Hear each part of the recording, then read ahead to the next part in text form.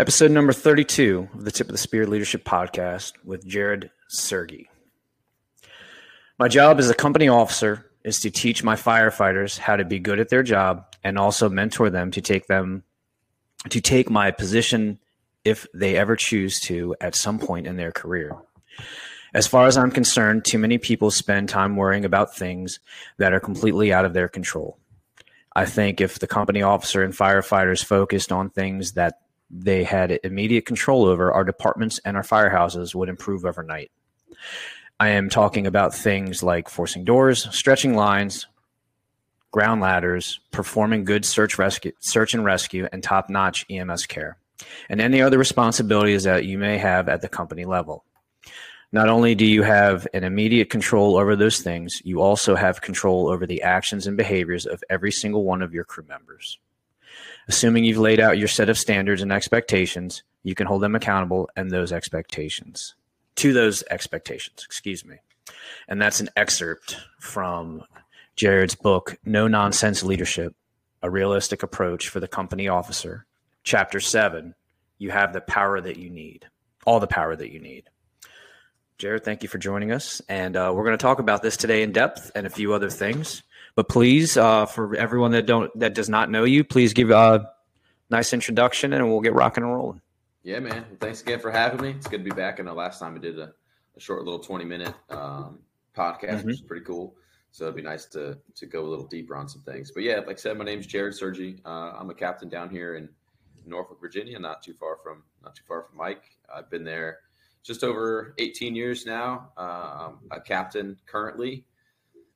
I think I have 3 more shifts left in operations, and then I head into the training division. So I've been a company officer for just over 10 years now. I've been a captain for the last 6. So I really, really enjoy being a captain and being a company officer and having that influence and that fun at the company level. So that's me, man. Sounds great. Thank you for coming on. This book is very good. There's a lot of things in here, and what I want to focus I want to focus specifically on today is having all the power that you need. And you actually open the chapter up with a quote by the Dalai Lama, and says, "Real power has to do with one's ability to influence the hearts and minds of others." So why did you choose that quote? And let's get into that. Get into the chapter. Let's get into, you have the power that you need. And I think that's something that people feel like they can't affect change, or maybe they don't appreciate or realize how much effect they can have on individuals and a company as a whole. Right. Yeah. Let's definitely get into it. So I chose that quote because really one of the main words in there, influencing the real power has to do with the one's ability to influence the hearts and minds of others. And there's a lot of other similar quotes like the Dalai Lama's, like General Mattis, the first battle that a commander must win is for the hearts and minds of his men. That's something that he said before too.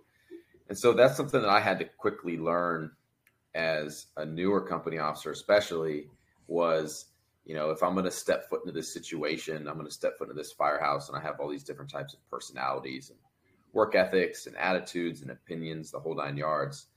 I couldn't dive right into immediately trying to do the things that would not only add value to the team, but make them better firefighters. Like, of course I wanted to do those things, but I had to spend some time kind of getting to know everybody and building relationships and letting them know that I'm there for the right reasons and my intentions are positive. And just like the book, the chapter starts out with, I tell a story about a captain talking to me, specifically when I got promoted to captain, about, you don't have any power anymore, that every decision gets made above your head. The chiefs are all in your business, just a real good pep talk. And so I just listened to him, and, I just listened to his advice, and I just downloaded what he had to say. And like the chapter says, like once I showed up, I was like, I don't really know what he was talking about. Like, I feel like I understand where he was coming from in a way, but I quickly realized that regardless of the crew makeup, regardless of their time, regardless of where they've been in the department, that the company officer especially has the ability to influence those people. And they do so with their passion, with their engagement, with their enthusiasm. And I believe that crews feed off their company officers. I believe that. I believe they feed off the engagement, the passion, the enthusiasm.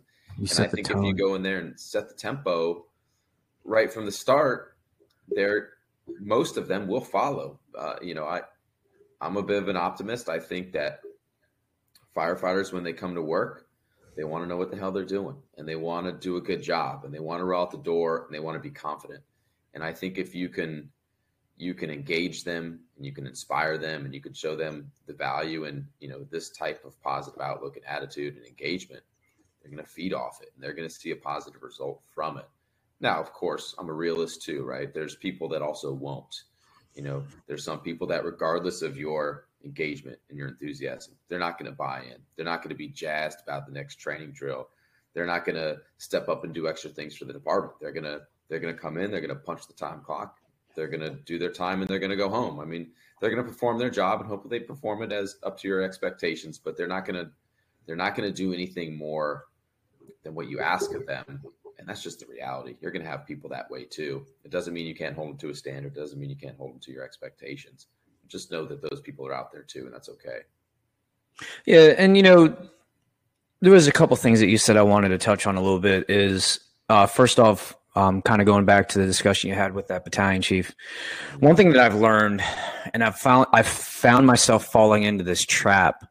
I wouldn't say I'm naive, but I do find myself, if somebody pitches something really good to me, I'm kind of like, oh, well, yeah, okay, that makes sense. All right, well, that makes sense too. Right. Man, I can understand why you feel that way.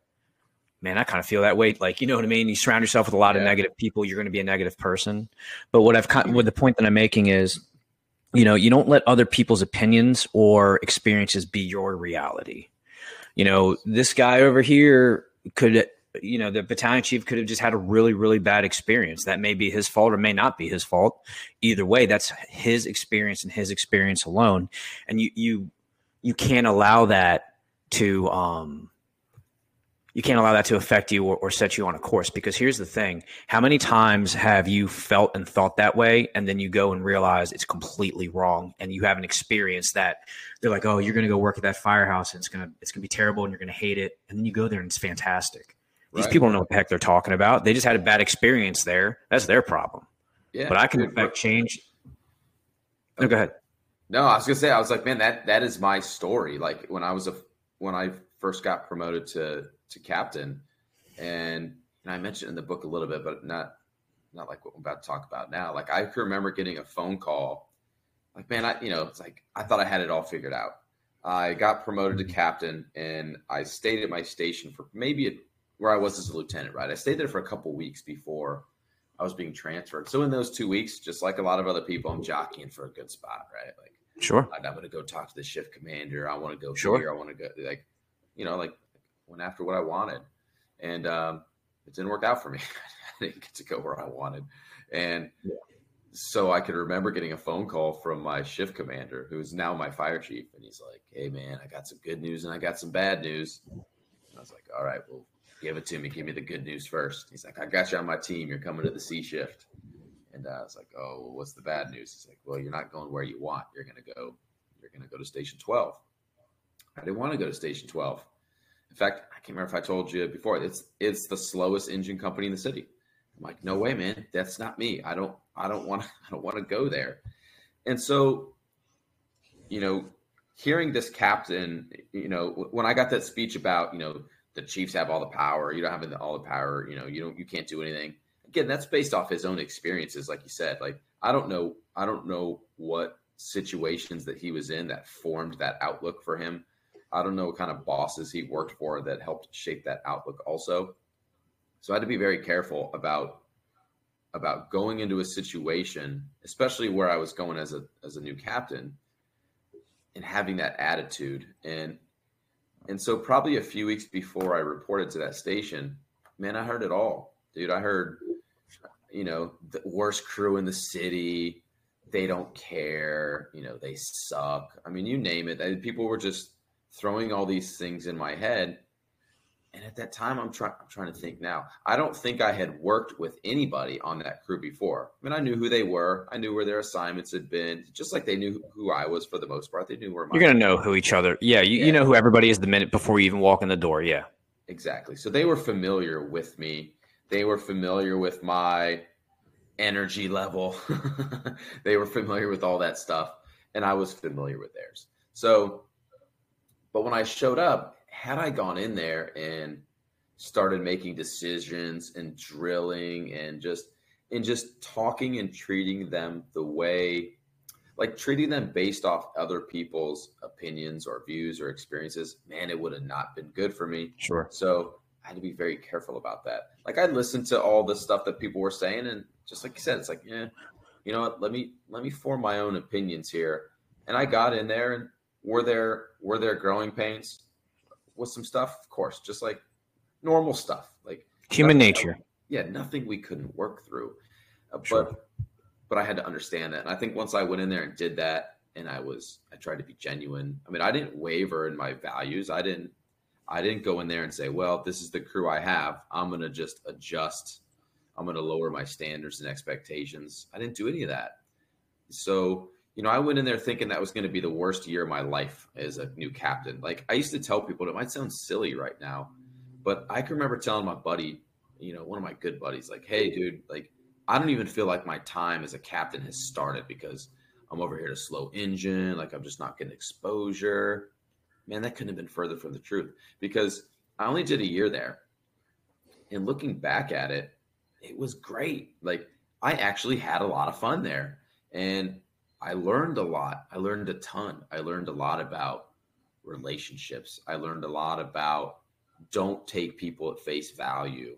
I learned that once again, that, you know, the company officer can create this tempo and people can feed off your level of engagement and enthusiasm. And I was super proud of every one of those firefighters that were there. I mean, when I was ready to go, you know, when I got transferred from there, I knew I wasn't going to spend my time there as a captain.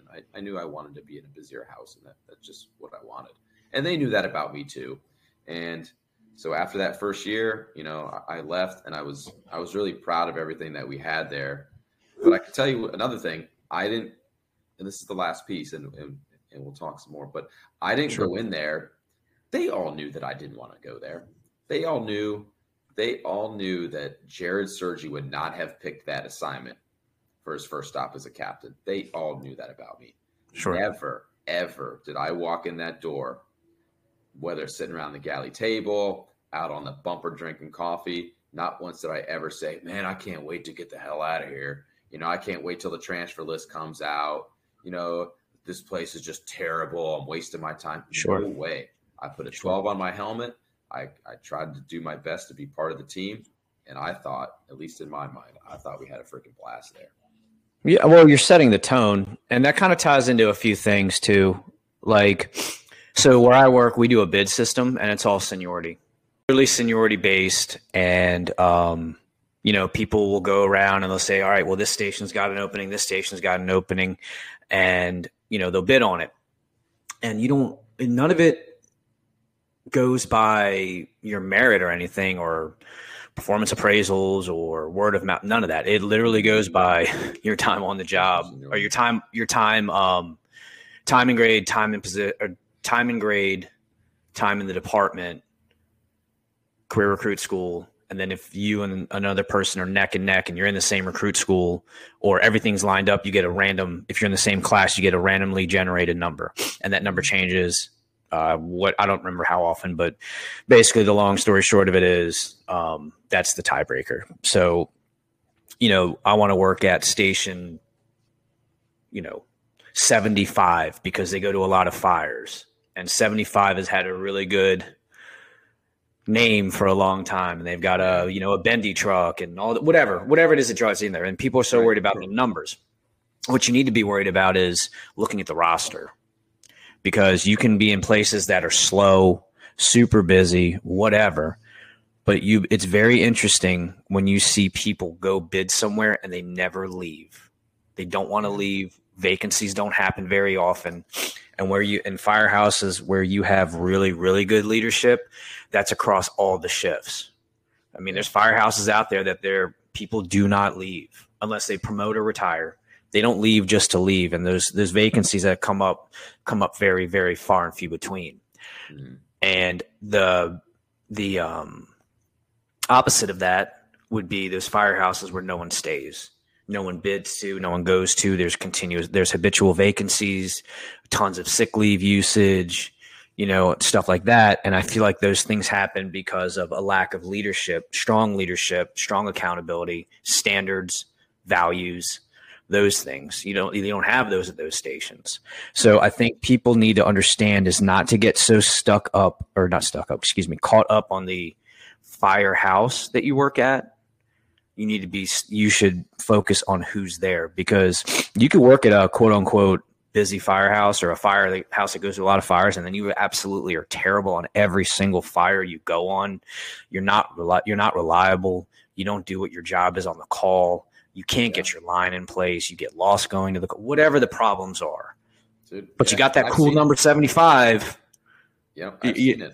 Yep. You know what I mean? So and again, like I said, vice versa, you have firehouses that don't run as many fires, but when they do go on boxes and they do go on those high frequency calls that, they need to do their job, they're always in the right place, the right time, doing the right thing, whether they want to or not, whether it's the fun job or not, it doesn't matter. 3 a.m, 3 p.m, they don't care. They do the same thing the right way every time because they're professionals.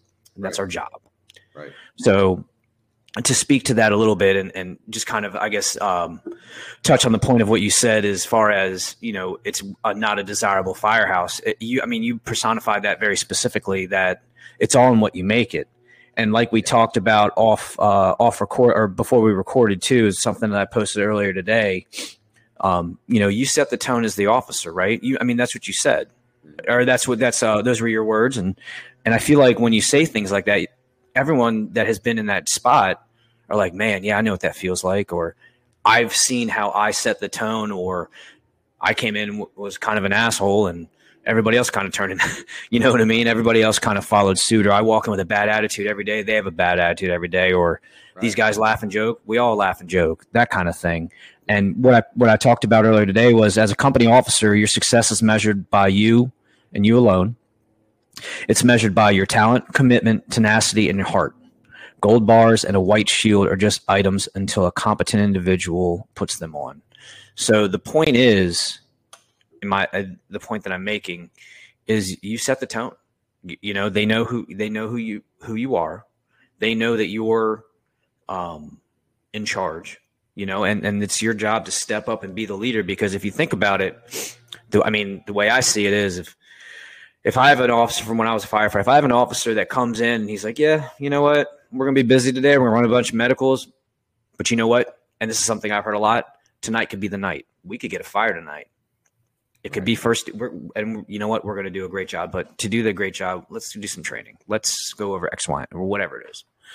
And I've had officers that come in with great attitudes and they're just fun to be around. And then you have officers that are the exact opposite. You have fire people that are the exact opposite. Yeah. And this is just me. It's my belief. It's how I feel personally. Like, even as a captain, I feel this way. Like, I think most people want to be led. I do believe that. I feel that way. Like, I expect that out of my bosses. Like, I want to be led as a captain, because this is not my finish line. Like, I expect to move up, and, I hope I move up, and I want that from my bosses. And I think, again, my belief is that most people want to be led. And what draws people to those stations, busy or slow, is, like you said, it's the environment that's created in that firehouse. And leadership is a skill, right? So people are attracted to that stuff. So, think about the officer. It doesn't even have to be an officer. Like, think about the firefighter, the officer that is, like, you show up to a fire and they're just damn good at forcible entry. Like, you pull up to a job at a commercial building, they're at the seaside, and they got all these tough doors, and man, they're just knocking them out. And then you consistently see this company go on, complicated stretches at guard department fires, and man, they just hit a home run every time. At least me, I'm like, damn, like they're professionals. They're squared away. Like, they have worked hard to try to perfect those skills or at least become extremely competent at them. Leadership is no different to me. Like, leadership is a skill that can be learned. It's a skill that can be applied. It's not always easy, certainly, and I screw it up all the time. But I think just like watching somebody being impressed or drawn to somebody that's competent in good command and control, good engine operations, ladder, like they're just, AJ squared away every time they show up to these fires. People are attracted to that leadership skill also. They come in, they see you, you're genuine. You know how to talk to people. You know how to plan your day. You know how to empower folks. You know how to inspire them. Like, people are drawn to good leadership as a skill that you apply every day in the firehouse, as opposed to just somebody who comes in and just manages the daily routine and doesn't do any of the good leadership stuff. They don't see those qualities in you. They don't see you applying those skills that you're trying to learn. I see it as the same thing. And people are drawn to both things. They're drawn to the competency on the fire ground or whatever. And they're also drawn to those skills that you're applying at your level of leadership. So let me ask you this. Do you think, well, actually, maybe not do you think, something I've kind of noticed in my time is I feel like if you come in with the right attitude, you're able to hit your benchmarks as an officer, but your skill set may not be where you want it to be. Right. So what I'm saying is, I'm trying to think how to say this. People can forgive you not being at a super high, or people can forgive shortcomings in skills when you put forth the effort and you're trying to better yourself. Right. So like, let's say, you're not good with the area, but without preaching it, you've got a map book in your hand. Hey, let's go do this, this, and this. Or, hey, this is the address for the call. We got canceled halfway there. Let's keep going. This is my planned running route. Let's go there. Let's take a look, blah, blah, blah. Talk about it for 5-10 minutes, then kind of leave. Right. When you have the right attitude and you work through trying to do the right thing, sometimes you're going to have some shortcomings. But I feel like when people see that genuine character and the genuine attempt or the genuine actions of getting better, they can forgive some shortcomings as they happen, because you're going to screw up. It's going to happen, skill-wise, leadership-wise, anything like that. But consistently, you're always trying to do the right thing. And, 8 out of 10 times you nail it. But there's always those 2 times that you won't. And I feel like as long as those aren't, always happening, but they happen when they do happen, I think you're going to create a culture and you're going to have people that are going to want to follow you through that. Because, and I've talked about this before, and I think we've talked about this away from this podcast, that's relatability, right? If you're the officer that never, ever makes a mistake, or you can never admit that you've made a mistake, they're not really going to want to follow that very much. No. But if they're like, all right, cool, well, I just royally screwed up. I know he's screwed up before and he's owned it. I'm going to own this. And if he's going to say something, he's going to be frustrated. I'll just take it as it comes, because you've set the groundwork of being professional, handling it the right way, right, tempering your tongue when you need to, those kind of things. You're approachable, you're relatable. They'll know they can come to you when they screw up, or they know, all right, LT's walking over here. I know I screwed that up. And instead of the lieutenant just cussing at you, saying, you dumb MF or blah, blah, blah, you could walk over and say, what happened? Hey, let's talk about that ladder or line or whatever it is. Yeah, you know what? This is what I was thinking. This is what I did. And then you're like, all right, cool. We both know that's not acceptable. We're going to fix it. Right. And then you move forward. And the biggest thing is to drop it. Unless it's a consistent problem, drop it. And I feel like when you have that environment of being approachable and people know it's okay to make mistakes, the mistake is not okay. Like, it's not like, oh, hey, no worries. No. You have your non-negotiables, you have your set standards, but they know they can come to you when they do fall short. I think that's very important as an officer. And that's why I feel like when you create that or foster that environment, I feel like, even though you may not be as good as other people are in certain things, I feel like you still will do just fine. Right. It comes down to humility, right? Like, sure. number one, nobody likes a know-it-all. Nobody likes somebody who doesn't admit their mistakes, especially when they see that you're making them, and because everybody sees it, firefighters aren't dummies. If they see a company officer consistently make mistakes and they know that they're making mistakes and the company officer refuses to take ownership of it, like, hey, dude, like I screwed this up, I could have done this. They see that, and it just erodes any trust or cohesion that you have. So, and if you do screw up, like, I think you just got to check your ego a little bit, where, again, you have to have that humility to be like, hey, man, be the first one. Like, just like you said, think about the environment that it creates when you as the officer go in and you screw something up, whatever it is, and you're like, hey, dudes, like I totally screwed that up, because everybody has their moment. They're going to have their moment. Your moment's going to come again too. Like, that's just the way it is. And, he's my deputy chief. I can remember him telling me one time, he's said a lot of things to me.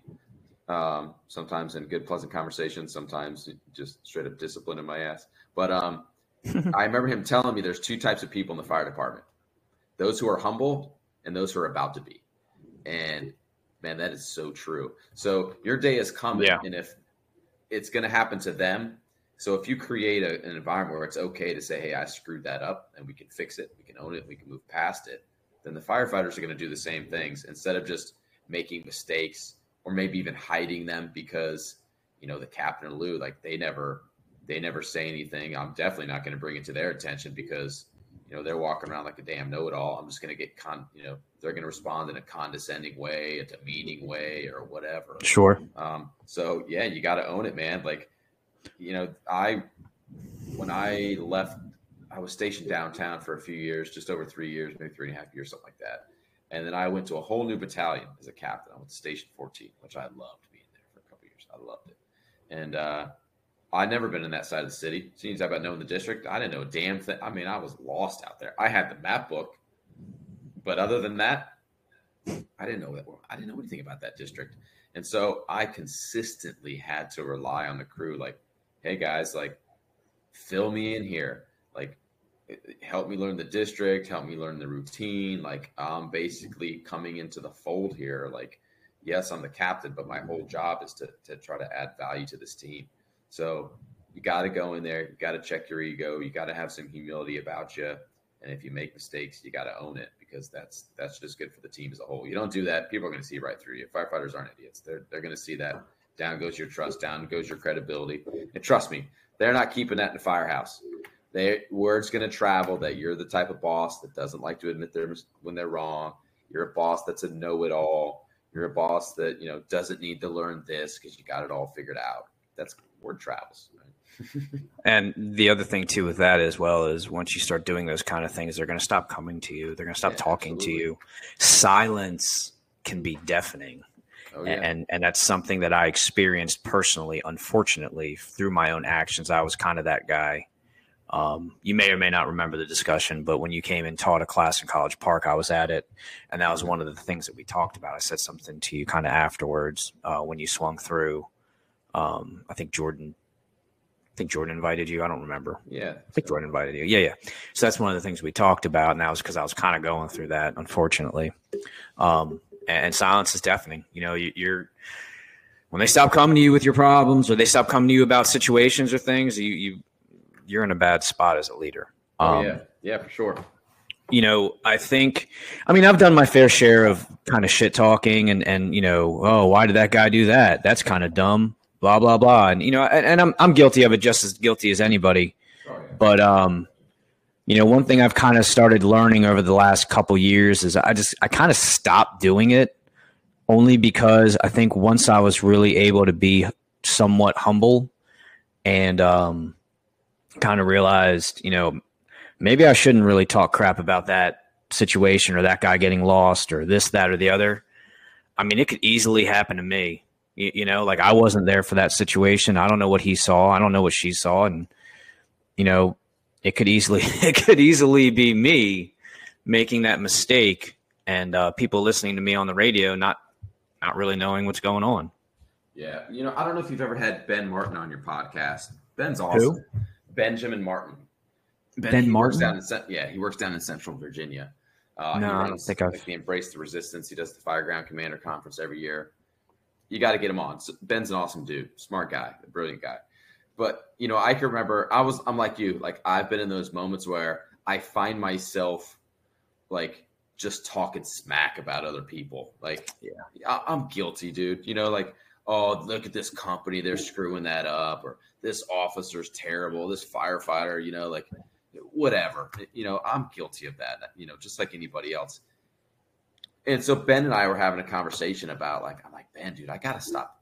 I want to try to stop doing that because it's not productive. It doesn't fix anything. Like, I need to stop. And he gave me some good advice. He's like, Jarrod, I'm guilty of that too. He's like, I think everybody is to an extent. He said, but as soon as I start to think that way, as soon as that thought creeps up in my head, like, oh, well, Jarrod's this, or, Mike's that I have to immediately just, dude, check your ego, because there's a lot of stuff that you aren't very good at. There's a lot of mistakes that you have made in the past. So I try to redirect that energy at myself, and I'm not always good at that, but I'm like, all right, well, just shut up because it doesn't do anything, and redirect that at yourself. Like, where can I improve? Like, what have I kind of sucked at over the last 6 months? Is there something in the department or in my skill set that I've been neglecting? And I got to take a good hard look at myself. And if there has been something, then I'm like, well, just stop talking about so-and-so and just work on yourself. And I'm not always the best at that. I'll be dead honest with everybody that's listening, but I'm truly trying to get better at it. No, I'm the same way. And it's actually kind of funny because I think the longer I've been an officer and the older I get, it kind of went from what an idiot, this, that, or the other. And I mean, and I bullshit with people just the way anybody else does. But and this is the honest truth, what I've kind of found myself thinking of in my mind is like, man, I've been in that guy's shoes. I know exactly what that feels like. I know I know exactly how that feels, pulling up to that, trying to get the words out of your mouth, and it comes out like absolute garbage. Yeah. I know what it's like. I know how it feels to have a fire where you freaking knock it out of the park and you look like rock stars. And then I've had the fire where you look like the biggest group of clowns, and everything that can go wrong will go wrong. And what I've learned was it's not about that. It's how you recover from it. Because what I personally have learned, and Bobby Eckert said it really good, was you're only as good as your last fire. And when he first said it, obviously I understand what he means. Yeah, but what I realized was kind of as he was talking, I went back and I listened to the podcast a couple of times to really grasp it, was, you have to continuously pay into, just like leadership, you have to pay into that bank of credit, right? You have to. And you're going to have days that are going to go terrible. You're going to have days that are going to go great. But the more you pay into it, you'll start to see your capital go up. Your payout to pay in. Yeah, right. Whatever. What you're putting into that bank is going to continue to grow, but it keeps you honest, because just because you did great last time means nothing for tomorrow.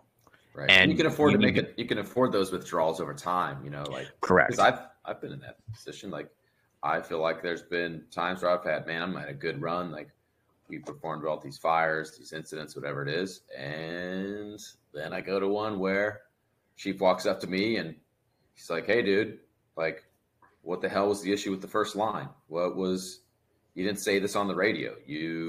Why did you make this decision? And it's like, oh, well, maybe I mucked that up. I've had that. I'll fix it. But like I said, I've got some capital, right? Like, I got some money in the bank, so I can afford to take a withdrawal here and there. I try not to. I like just keep increasing that savings account, but eventually you're going to have to do it. And I think when you're in that situation, it's not that it justifies, it's okay, like, as opposed to somebody who continually rolls out the door and makes poor decision, continuous decision. Yeah. Man, dude, they're in overdraft. So it's like, you aren't putting money in the bank with your attitude, with your performance, with, the way you're holding your crew accountable. Like, you're putting your crew in a bad position also. They don't have any money in the bank either. And, just like a good father, you could be building their little savings accounts too, and you're not doing it. Yeah. And, the other thing too is I think over time people see how you're going to make that mistake and recover. Mm-hmm. And I think it's a cycle of, all right, well, the lieutenant screwed up. Well, is he going to go mope around, or is it, hey guys, I screwed this up, and you just drop it, right? Figure out whatever the problem is and just drop. Right. What's that? It's like, what can they say? What can anybody say, right? Like, I remember going to a post-incident review, and I couldn't even remember the specifics, but I just remember the feeling in the room where sitting around, and I only had a couple years on the job at the time, and it was this multi-alarm fire. We burned down this old ordinary constructed apartment building. We made some mistakes, and I can remember maybe it was the battalion chief. The battalion chief got up and straight up like, hey, I just want to, this is why we're having this review. We're going to spend the next hour kind of going around the room. He's like, but I just want everybody to know here, like, I was in command of this fire for 4 hours. So every single thing that happened here was on me. Like, and I want to start out with the mistakes that I made first as a chief officer. And then I want to go around the room and hear from you. And I want to know what we're going to do to fix it. And I just remember this feeling like, even if you had a thought in your mind, like, oh, this freaking battalion chief, man, what a mess. Here we go. Everybody in that room was bankrupt after that. It's like, what can you say? The dude just totally owned it. Was like, hey man, like, I messed this up. We're going to fix this.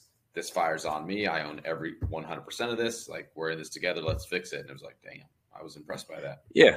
Yeah. And, but the thing is, though, too, is that you can't consistently be like, oh, yep, screwed that up. I'm going to own it. Oh, yep. True. I screwed that up. Oh, I'm going to own it. Like, no, you have to be able to strike out and then equally hit some home runs. Right. Yeah. It has to. Oh, absolutely. Yep. And, it's kind of funny. And this actually just recently happened for me was probably 2 years ago. We got put out to a garden style apartment fire. And we were supposed to be like, the way the run order works is we should have been the third arriving engine. So we would lay out, take the rear, line over ladder, or whatever they deciphered we should do. The area of greatest fire extension, the area that would have the greatest chance for fire extension is pretty much where you're going to go. So like floor above, next to attic spaces or cock lofts, whatever. So we're going down the road, and you can tell it's on fire. It's on fire. The first arriving company gets there, and they had a working apartment fire, and because I don't know where I'm going, because I didn't invest time in the area, for whatever reason, I don't know where my mind was back then, but whatever. We go down, go to the next turnaround, come back, can't find the street. There's no street sign, right? But I'm not oriented in the map because I didn't invest the time in taking my position seriously. Flip back around and then go down and back around and down. So I think we did 3 loops before I realized where we were supposed to turn, because I think another unit turned in front of us. So we were supposed to be the third arriving unit, and we were the last unit to arrive. When you get 4 engines, 2 special services or 3 special services, a battalion chief, medic unit, ambulance at that time. Run card's a little different now, but same thing. And we were the last arriving unit. So, I mean, what does that look like, right? So now they're like, hey, take your line, go to the floor above. So we're going past all these people, even the 4th due engine, just sitting at the hydrant waiting. Looking at you. Yeah. They're looking at you. Yeah, right. So salt in the wound. It was incredibly embarrassing, and there's no one to blame but myself. Mm-hmm.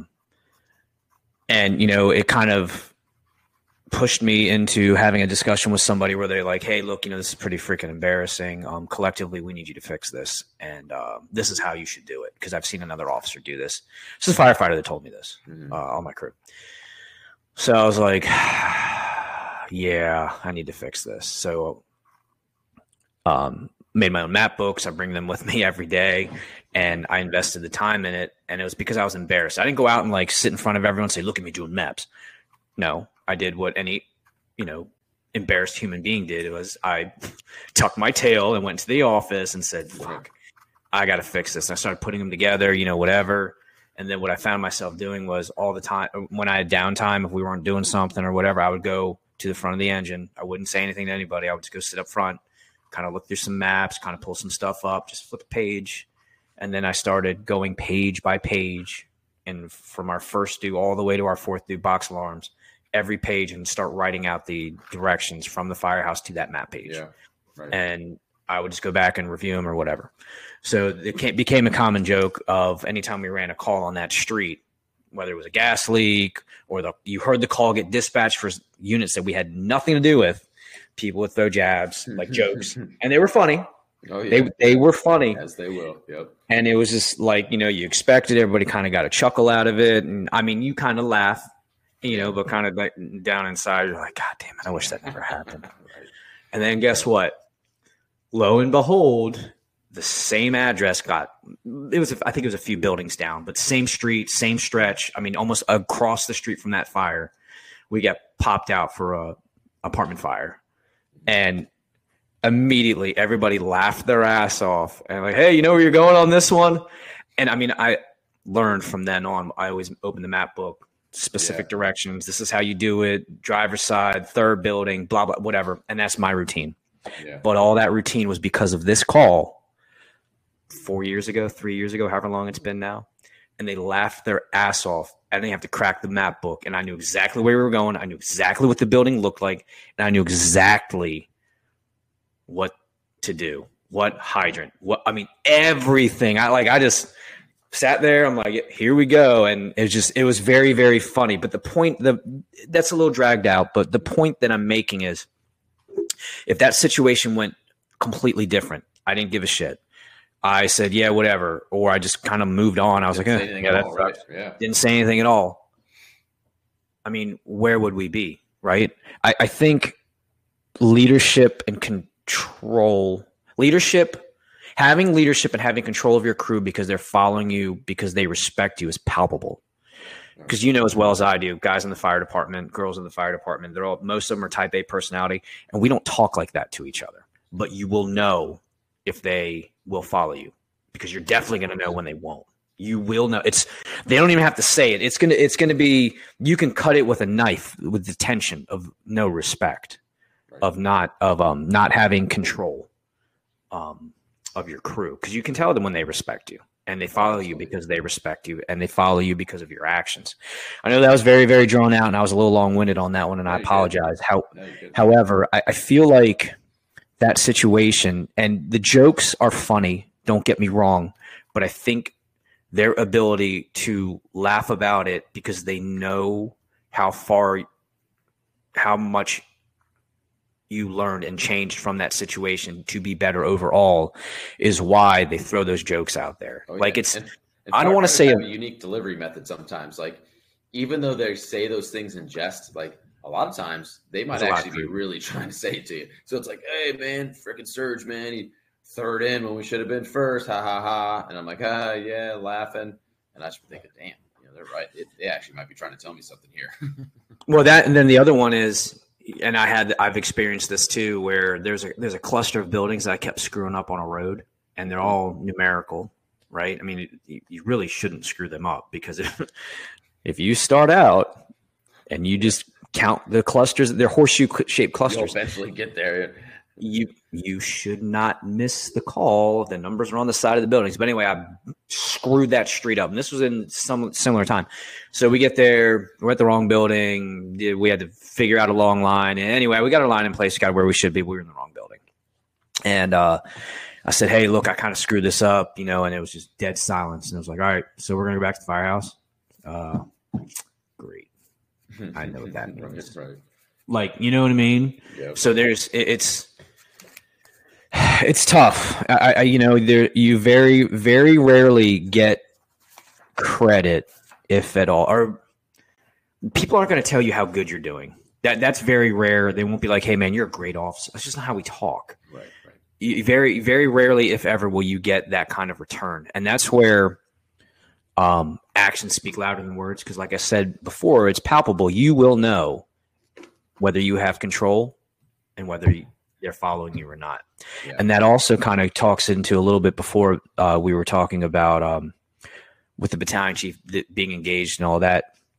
It's not so much, none of this is so much affirmation as it is, it's almost like your parents. Like when you were younger and you went and did something stupid, and they're like, you know what? I'm not even mad. You want to do what you go do what you want to do. I don't care anymore. Have fun.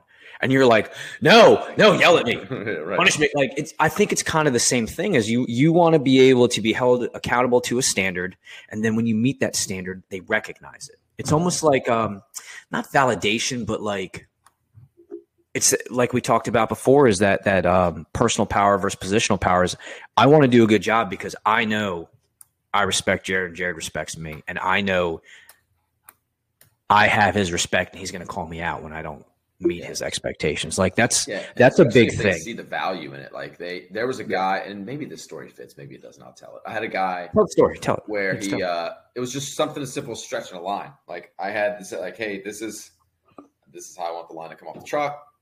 And nozzle coupling at the door. I had my system, and I wanted them to use that system, and so one of the guys, we're out there practicing. It's right behind the station, so. He's like, well, I have my way. I'm like, okay, well, let's see it. Like, I'm curious. Like, so he stretches it. And so I was like, brother, I got to be honest. I don't like it. Like, I want this. And I said, that's a little bit slower. It's a little bit, I had my reasons. And I said, just humor me. I tell you what, I said, you've been stretching your way for a long time. I'm not saying it hasn't worked. I said, the next incident we go to, I want you to try my way. And I want to see what you think. And I want your honest opinion.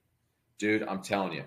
And we had been practicing that stretch, which is nothing crazy. I mean, for several months before. Well, he just happened to be on the engine this day. We're doing it. And, dude, we go in service. We probably catch a fire 30 minutes after we go in service. Down the road, first due. And sure enough, he gets off the truck. He stretches the line. You know, we're there for a couple hours, whatever. Stuff's winding down. So I can remember I'm, like, walking around the yard. I got my clipboard. I'm, like, getting, occupant's name, whatever, pets, all that kind of stuff. And so he's standing in the yard by the line. He's like, hey, Cap. He like yells at me. He goes, look. And he looks down on the ground, or he points down at the ground that he stretched the line the way that I showed him. He goes, huh? What do you think, man? Like, what do you think? Yeah. Dude, you hit a freaking home run, dude. Awesome. Like, do that every time, and you'll be a freaking rock star. He was like jazz. So, like, there was this immediate value, like this validation. Like, oh, damn, like this actually works, like there's some value here. Yeah. And he was also coachable, right? So you both kind of learned something there. He's coachable. I don't want to say flexible, but he's coachable, but you allowed him, hey, look, I know you have your way. Just try this. Right. And he listened. And then, I mean, look at it. You you paid into that capital. Cause now he's like, well, wait a minute. He taught me to do, or he made a suggestion of something I've done the same way every time. And I'm going to try it a different way. Wow, this worked out really great. So the next time you come up to him, hey man, why don't we try this? He's going to listen to you and I don't want to say not think twice, but he's more inept to, or more inclined to go, all right, you know what, Captain, let me give it a shot. Mm-hmm. But he's not only going to do that with you. He's going to do that anywhere he goes. Somebody's going to make a suggestion.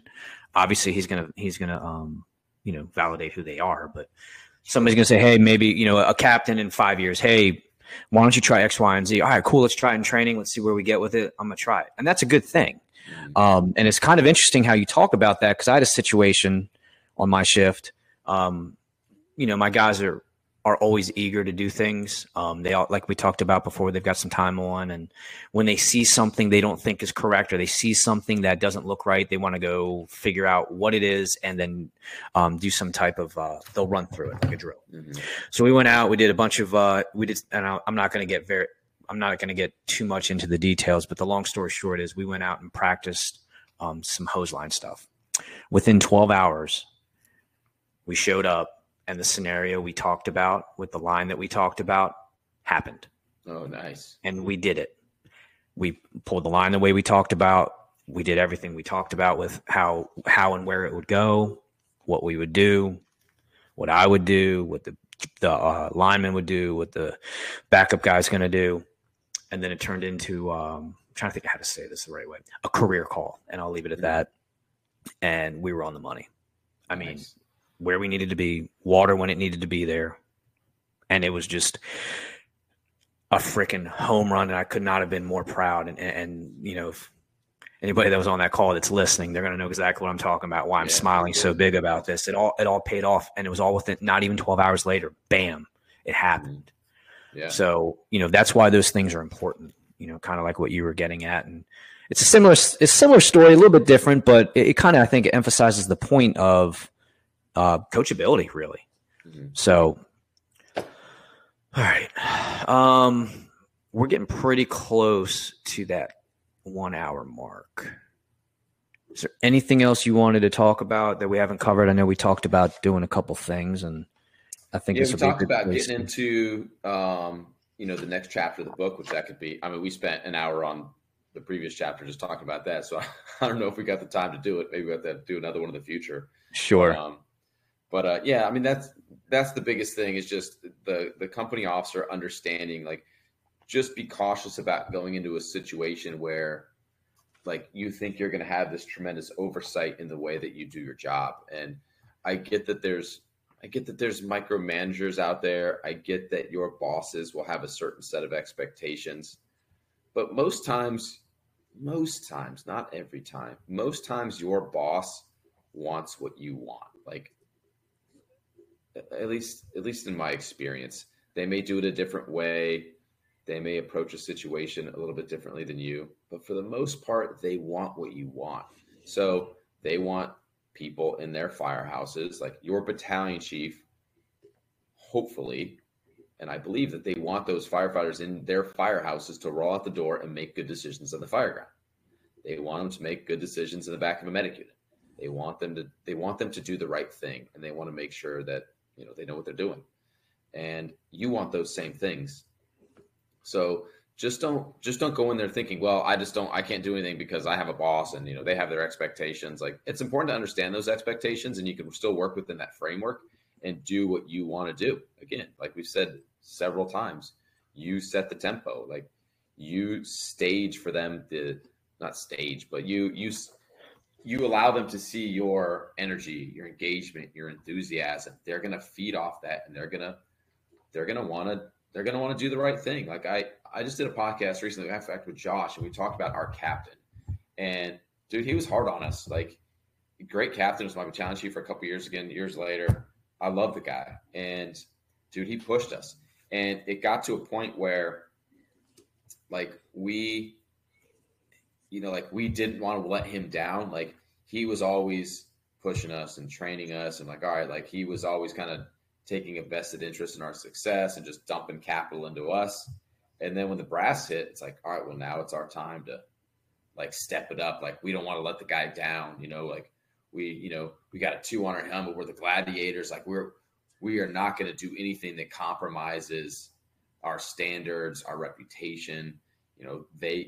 We wanted to perform, and so you can create that absolutely when you walk in the door to a firehouse. You just have to know that, you're capable of doing it. You have to approach it in a genuine manner. You got to be humble. You got to check your ego. You got to build those relationships. And I'm telling you, you come in there with the right attitude every day, and you can build a pretty awesome firehouse, regardless of what's going on in your department. It doesn't marginalize the issues that are within your organization, but you can come to work and create a pretty awesome place within those 4 walls every single day. Sure. That was very well said. Very well said. I just want to add on to that a little bit, and we'll close this out. Most of all, everything starts with you, just like in life and in the firehouse. It all starts with you. How you carry yourself, your demeanor, the way you walk into the firehouse. If you come in with a bad attitude, it's going to be a bad day. You control your own destiny. You control absolutely everything about your day with your attitude. Only you can control that. So you have to set the tone, as you said. You have to set the example. And the most important thing is, if you want anything done, you have to set the example of how you want to do it. You have to personify it, right? If you want guys to wear running pants on all AFAs, that way all you have to do is throw your coat on. You tell them, this is what I want to do, this is why, and then you start doing it. Or you could just start doing it, and people are going to follow you. Whatever that situation, that's just an example, but whatever it is, ultimately you need to be able to be reliable. And by being reliable, you need to be able to understand that you can rely on yourself. And you rely on yourself by being ready. You rely on yourself by being competent and investing your time. And that's all part of leading by example. So you need to look the part, be the part, act the part. And you always need to carry yourself in a manner that will give others a reason to want to follow you. You want to have that charisma. You want to have that bravado, I think is the word, where when you see that swagger about you. The swagger, yeah, you walk in and there's that command presence. And I know you know what this feels like, where you walk in, or a chief walks in, or somebody walks into the room and they have it. They are in control, and it's all in what you put off. I've said this a lot of times, leadership, especially on calls, is just as much theater as it is action, because you could be scared to death, knocking it at your knees and not having a single clue of what to do, but don't allow anyone to see that. You have to have competence to back it up. You have to have the competence to back it up, and the ability to enact, the ability to act and pull the trigger on making decisions. But there's a lot of it where you don't let anyone really know what's going on in your mind. Even if you're anxious, nervous, scared, you don't know what to do, you make a decision. Yep. Brilliance in the basics, leadership by example, look the part, be the part. That's what I have. Jarrod, thank you. Thank you for your time. Thank you for coming out. I do want to have you come back on here because there's a couple things that as I'm flipping through and writing some stuff down while we were talking, I think there's some other things that I want to go over. I think would be very good. Yeah, let's do it. Let's plan on it.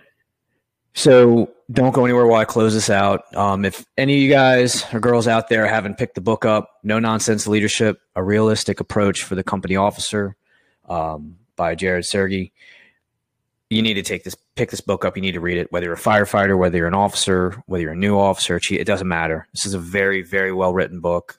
This episode's not even about selling his book. It's really good information. And I think it's one of my favorite ones because of the relatability and the relatability from the firefighter level all the way to the top. So check that book out. We'll add a link in the episode description. And again, thank you. Do you if anybody wanted to get a hold of you, where would they be able to reach you at? You have social media, I believe. Yep, social media. They can find me on Facebook. Just search my name, Jarrod Sergi, and then the Drop Off Fire Facebook page. That's me too. So you can reach out there.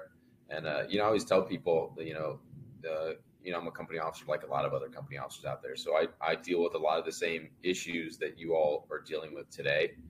I certainly don't have all the answers. So if there's ever something where it's like, dude, I'm struggling with this, or I have this guy or girl I'm trying to reach, or how do I deal with my boss or whatever, I have those same challenges sometimes too. So hit me up. Don't be afraid to hit me up, man. I'll have a genuine conversation with you. Hell, I might even, take your advice. I could be going through some of those same things and be needing help myself. So, but yeah, find me on Facebook. You can find me on there. My email is super easy. It's just my first and last name, jarrodsergi@gmail.com, if you want to shoot me an email. That's pretty much it, brother. Excellent. Thank you. So we're going to add all that into the episode description. You guys have a great day. Thank you for your time. I can't thank you enough for coming back and listening to the podcast. Please check out future episodes. Share with your friends. Share on social media. Give us a like. Check us out. The 5-star ratings are our favorite. It helps us grow this podcast and this community. So everybody have a great day. Thanks again. Tip of the spear leadership. Be present. Be yourself. Be unstoppable. Thanks, guys.